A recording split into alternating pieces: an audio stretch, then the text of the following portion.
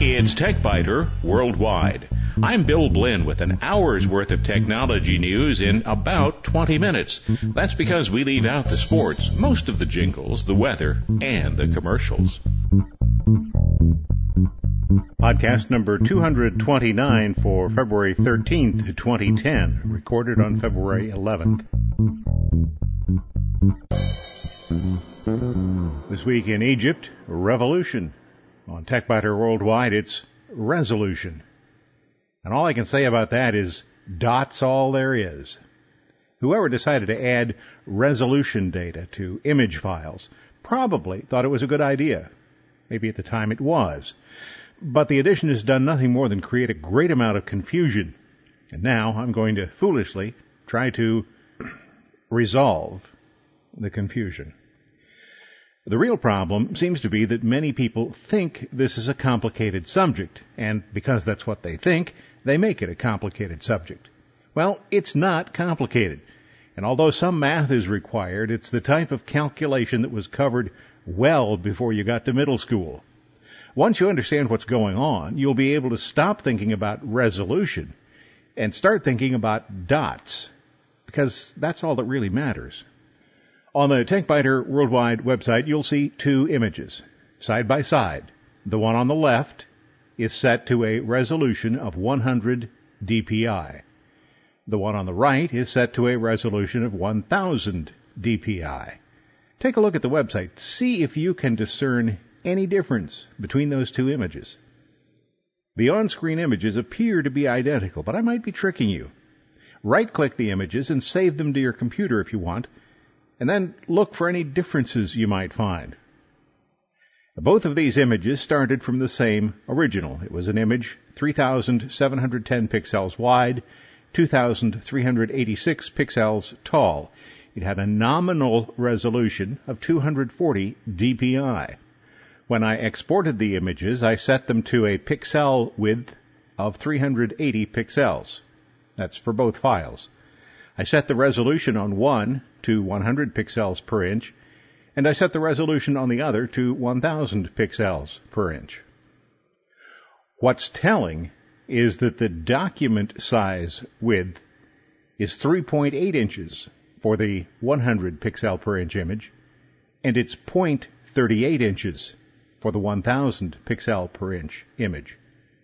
And if you look at the properties for the two files, you'll see that the file with a resolution of 100 pixels per inch has a size of 146 kilobytes.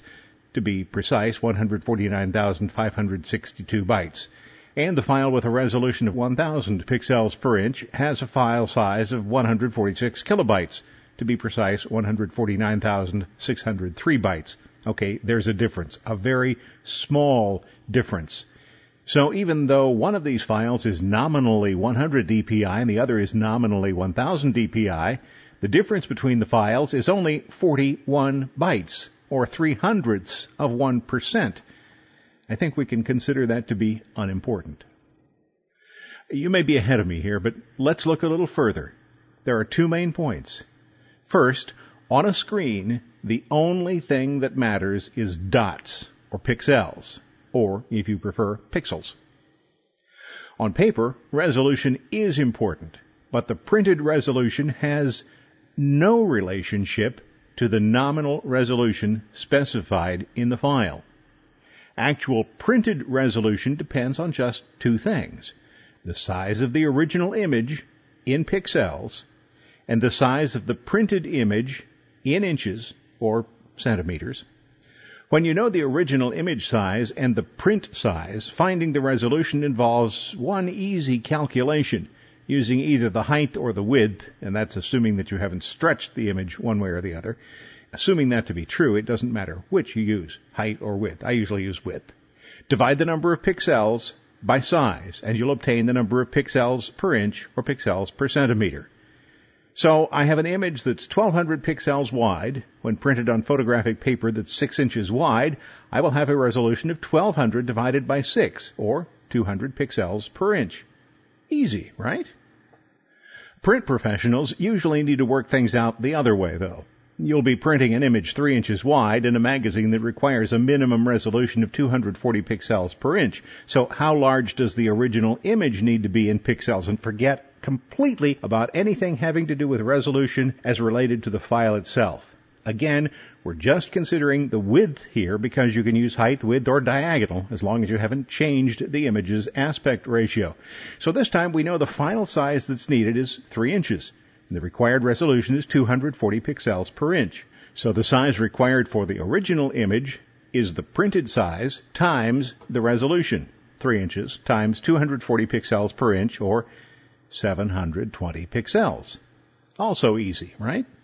As easy as that is, it's even easier on the screen, because screen resolution is essentially fixed. Older CRT screens could handle multiple resolution settings, but the current crop of LCD screens work properly only at their native resolutions. A monitor that shows 1920 pixels in a DisplayPort that's 18.5 inches wide has a resolution of 104 pixels per inch. Nominally, screen resolution is often stated at 96 pixels per inch. If you want a nice round number, just use 100. For most monitors, that's close enough.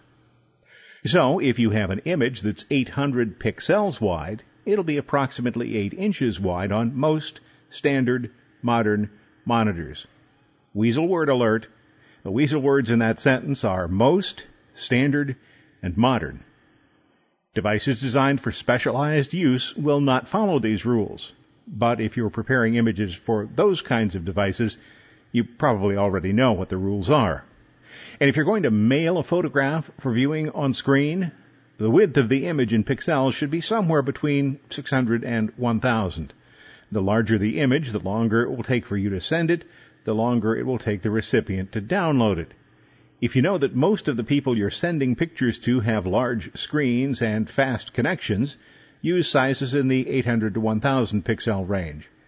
If you know you're sending to mainly people who have slower connections or smaller screens, stay down around 600 to 800 pixels. And for most of us, that's where you can stop. Because I lied earlier. It does get a little complicated from this point on. But most people don't need the rest of this information. Because here's where the fly does a nosedive into the ointment. If you don't prepare photographs for publication in print, and you never order a photographic print larger than 11 by 14 inches, you can safely ignore everything I'm going to say for the rest of this segment. Files that are prepared for a printing press go through what's called a raster image process, or RIP, that creates a negative or a plate for printing. The press will have specifications for image resolution. For newspapers, the number is often under 100. For high-quality magazines, it might be around 300. For some magazines, it's even higher. More is not better, though. If a RIP that needs a 300 dpi image receives an image that would actually provide 400 dpi resolution, the process will continue pretty much normally. It'll be a little slower, but it'll work out all right. But if that RIP that needs a 300 dpi image receives a 900 dpi image, one of two very bad things will happen. Number one, the RIP will take far longer than it should, which will make the printer very, very annoyed. Or the RIP will simply crash, which will make the printer even more annoyed. A publication specialist might receive an image that's 6,000 pixels wide from a professional photographer, and this image may be scheduled to print 2 inches wide in the next issue of the Daily Foonblatt, which requires 150 dpi resolution. Now what? Well, this too really isn't very difficult if you don't allow the numbers to frighten you. If the image needs to be 150 dpi and the width is 2 inches, then it should be clear that the image presented to the RIP should be 300 pixels wide. The problem is that the image is actually 6,000 pixels wide. Using an application such as Photoshop, you could dial in the resolution of 150 or maybe 200, because using a number that's slightly better than specified is usually beneficial. And then you dial in the finished size, 2 inches. The image editor application will do the rest. And it's not much harder if you need to do the math manually. Just calculate the percentage that your desired size, 300 or 400 pixels, remember, what percentage it is of the original size, 6,000. That would be 0.05 for 300 or 0.0666 for 400. Reduce the size based on the percentage, and the press operator, the Daily Foonblatt, will be delighted. Numerous other considerations can come into play as images move from the computer to print, including how large an image can be printed from a given digital file. The resolution needed can vary depending on the intended use. For example, posters that you might find at eye level. Think lunchrooms in the office, a school bulletin board, or a subway station. Those will be printed at relatively high resolution, 100 dpi or more, while the image used on a billboard designed for viewing from automobiles from the freeway at 65 miles an hour might have only 10 dpi resolution. That's because people will view these from a considerable distance, and distance has an effect on resolution. All of these considerations apply when you're using a scanner, too. But let's stop while we're ahead.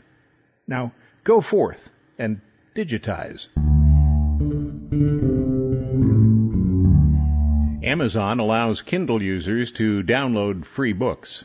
So far, I haven't found any good free books, but I keep trying. If you're more interested in audiobooks, you might find that Podiobooks.com has some books you'll enjoy.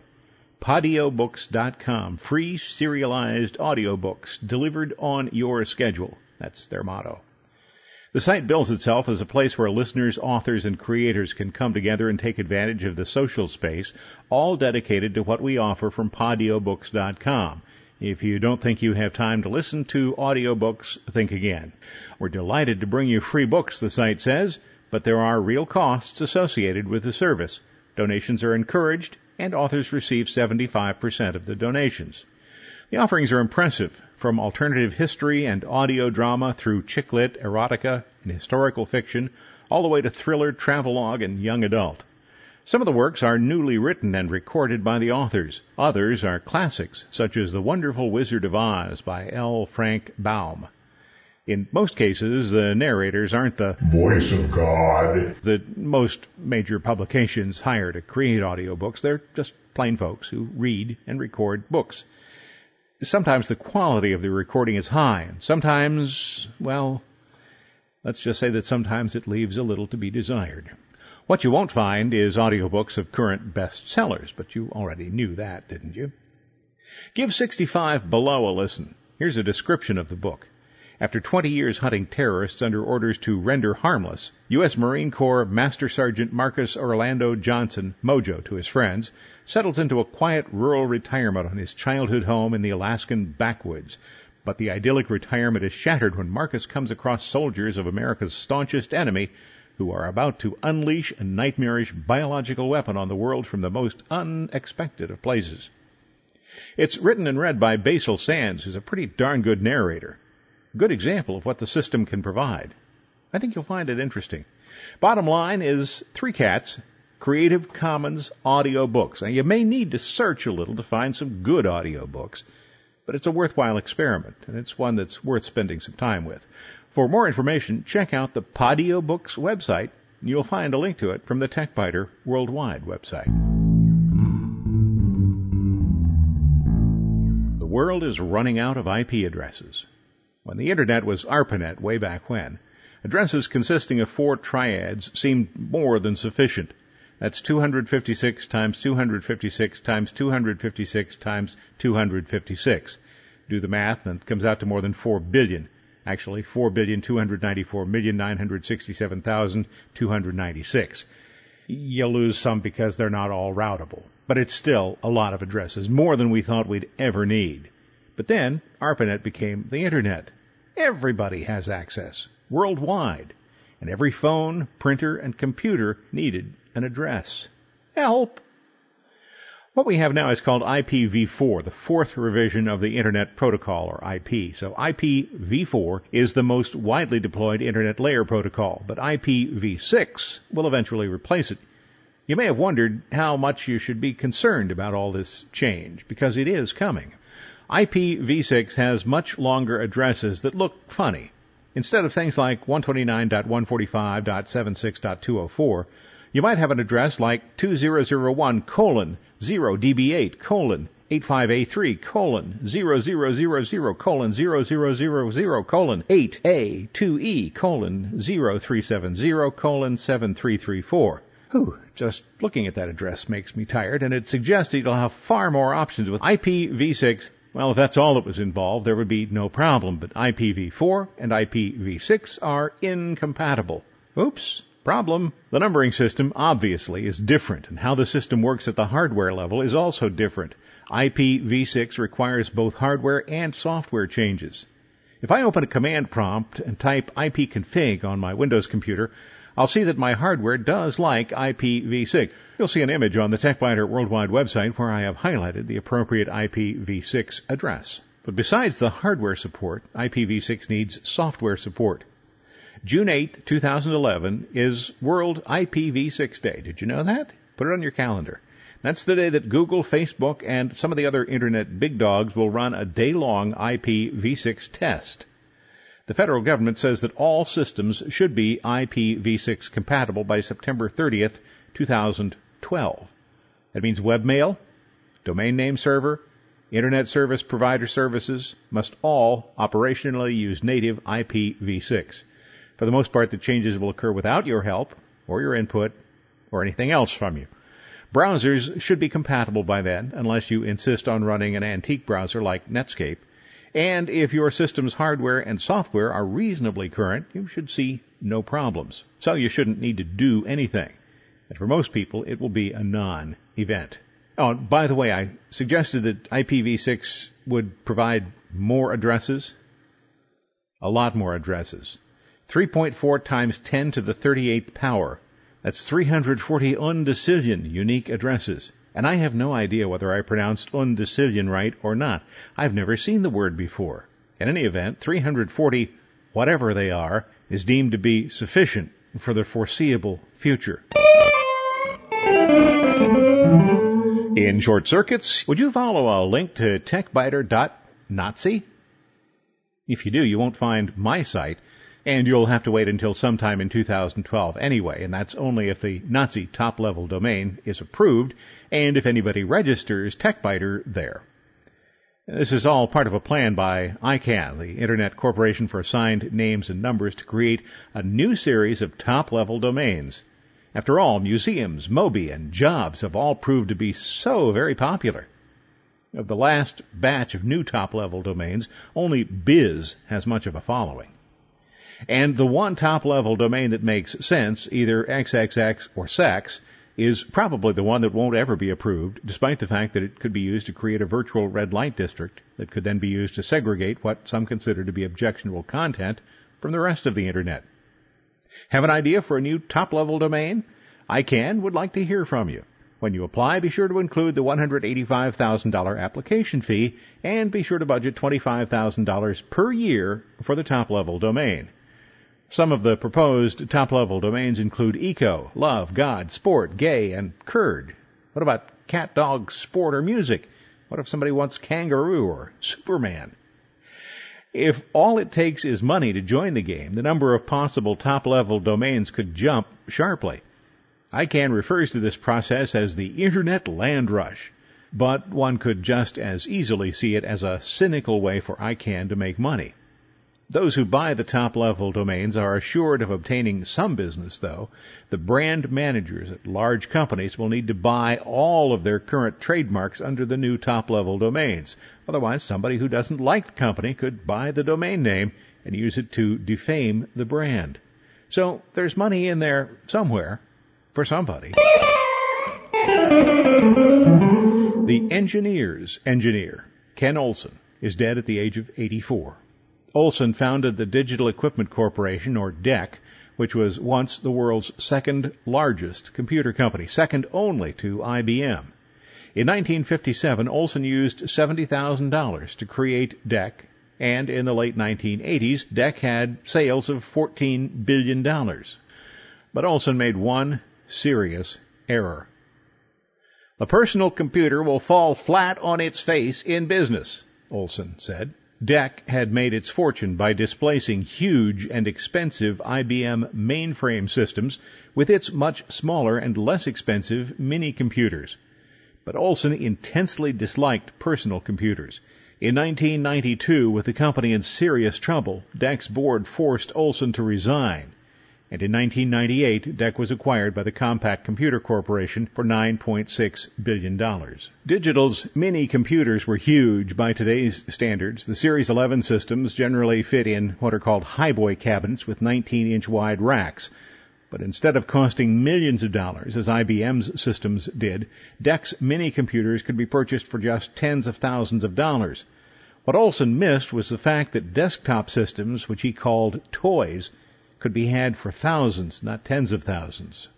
Instead of being the company that led the parade to desktop computing, Digital became the company that tried to maintain the status quo in a business that does not like the status quo. Olson, who is recognized as the father of the mini computer, could have been the man recognized as the father of the desktop computer. After serving in the Navy at the end of World War II, Olson earned degrees from the Massachusetts Institute of Technology and worked at MIT's Lincoln Laboratory from 1950 until he formed DEC in 1957 with co-worker Harlan Anderson. Ever the engineer, Olson hired smart people, gave them responsibility, and expected them to perform. After being kicked out of Digital, Olson formed Advanced Modular Solutions, but that company eventually failed. Thanks for listening to TechBiter Worldwide, the podcast with an hour's worth of technology news in about 20 minutes. I'm Bill Blinn. Check out the website, www.techbiter.com. And if you like, send me an email from there. Thanks. Bye-bye.